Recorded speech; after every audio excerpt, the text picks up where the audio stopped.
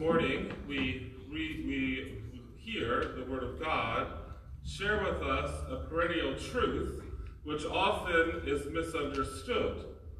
And that is the fact that all law finds its origin in the eternal law of God, if it is a good law. God took chaos, as we heard in the book of Genesis, and he ordered that chaos. He took that chaos, that abyss, and created, and put it as an established in all order and in the eternal law in the universe in which he created.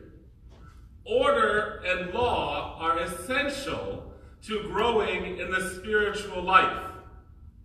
All law should find its origin through and in God. God is the source of all that exists. And that is why, as Catholics, as Christians, we are obligated to belong to the political order. There are some people who think that we should be out of politics because we're Christian, we're Catholic, there's a divide. No, there is not. Well, there is, but there shouldn't be. There is, but there shouldn't be. Because all of us who are working for the common good should establish, this is perennial in the teachings of St. Thomas Aquinas. St. Thomas Aquinas, who is the prince of theologians, the angelic doctor, who shares with us the fact that all law, positive law, finds its origin and root in natural law, which is the law of the universe, which finds its origin in God. So therefore, logically, all law comes from God. However, we recognize that if all law is going to come from God, we must cooperate with God's grace working within us to create and understand these laws. And we recognize too that in our day and age and throughout history, very often we perverted the law of God. And we've allowed to be put on the law books those things which are contrary to natural law and eternal law. And therefore, by definition then, they are not law. The killing of innocent life and abortion, that is a law of this land. No, it's not. It is the law of this land, but it's not a valid law because it doesn't find its origin in the eternal law. Marriage between two men or two women is not part of the natural law or the eternal law, and so therefore it is not a law. All law must find its root and origin in God. Order is a necessity to the created world which God made for us. That is why rioting, which is taking place, this anarchy going on around this country, needs to be stopped. It needs to be ordered once again. And whatever means necessary is to be used to bring back order, contrary to what you hear on the news. And so if it is necessary for these evil people, it's very sad. It is very sad of the tragedy that occurred from some psycho police officer that caused this whole hullabaloo by having a man killed in his custody and having other officers watch that. But why is that distinguished between black and white? It's not black and white. It's a police officer and someone in custody. Why do we label everything and narrow everything down into color? That police officer should have been dealt with long ago. He had a history of difficulties and challenges. In fact, you could just say and probably figure out in school, he was one big bully.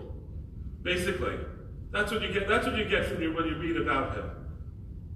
But that's beside the point. Protesting, peaceful demonstration against that which is unjust is a hallmark of our country's principles.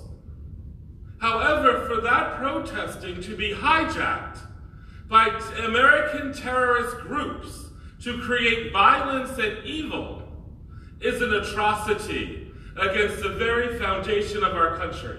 And you will not hear this on the media, the news, or anything else. There is something very different than protesting going on in this country. And if we are too blind to see it, we are fools. And it stems from You can listen to all these pundits on the news and media, which I tell you all the time, stop watching the news. Stop watching the news. But you still watch it, and you still get yourselves all in hullabaloo over it. But the reality is, everything, the whole existence of what we are experiencing now is the fact that God has been constantly and currently being pushed further and further away from the foundations of which this country was found. And if that is going to continue, then we accept the consequences. And if it's not going to continue, you and I, as people of goodwill, must stand up against it. We must bring normalcy, we must bring order back into this disorder of our country currently. And you can blame whoever you wanted to blame. You can blame Democrats, Republicans. You can blame the president. You can blame whoever you want to blame. But ultimately, the blame doesn't lie in someone outside over there. The blame lies with you and me. You and me, who are called by God to reform our lives and convert our lives closer to Christ. And with my converting to Christ, with my focus on myself and becoming perfected, then that affects the world around me.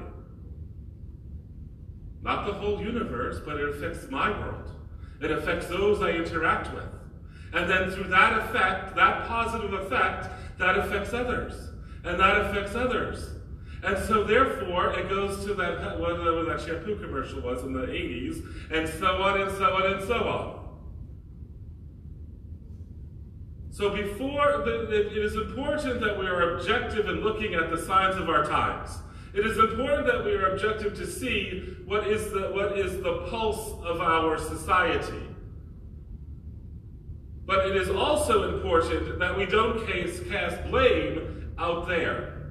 When the blame lies with me personally, with you personally, for our failure to live as God desires us to live. We just celebrated the great feast of Pentecost, the outpouring of the Holy Spirit. Let us pray that we will be renewed by the Spirit and that love, unity, and truth that enables us not just to transform ourselves, but through transforming ourselves, we can transform the world. We don't believe it, but just us here, just us few in this room, in this church, if we strive to do and to live as God calls us to live, if we strive to live those gospel principles, we can transform the whole entire state of Florida. Now you sit there and think, Father's didn't have his morning coffee. Father's still sleeping and delusional. And that's the main reason why we won't. We won't because we don't believe it. We deny the power of God at work in us.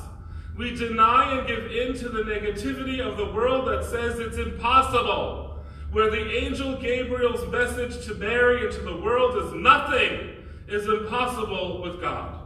So you and I better get our walking shoes on, we better get ready for duty, and live as God wants us to live. Because only then can this world be transformed. My dear friends, as we continue this Mass, let us pray for that renewal of spirit in each of us, that we'll be strengthened in our courage, our strength, and our perseverance, and we will trust God always, and recognize that through Him, you and I can literally, truly, completely change the world. God bless you.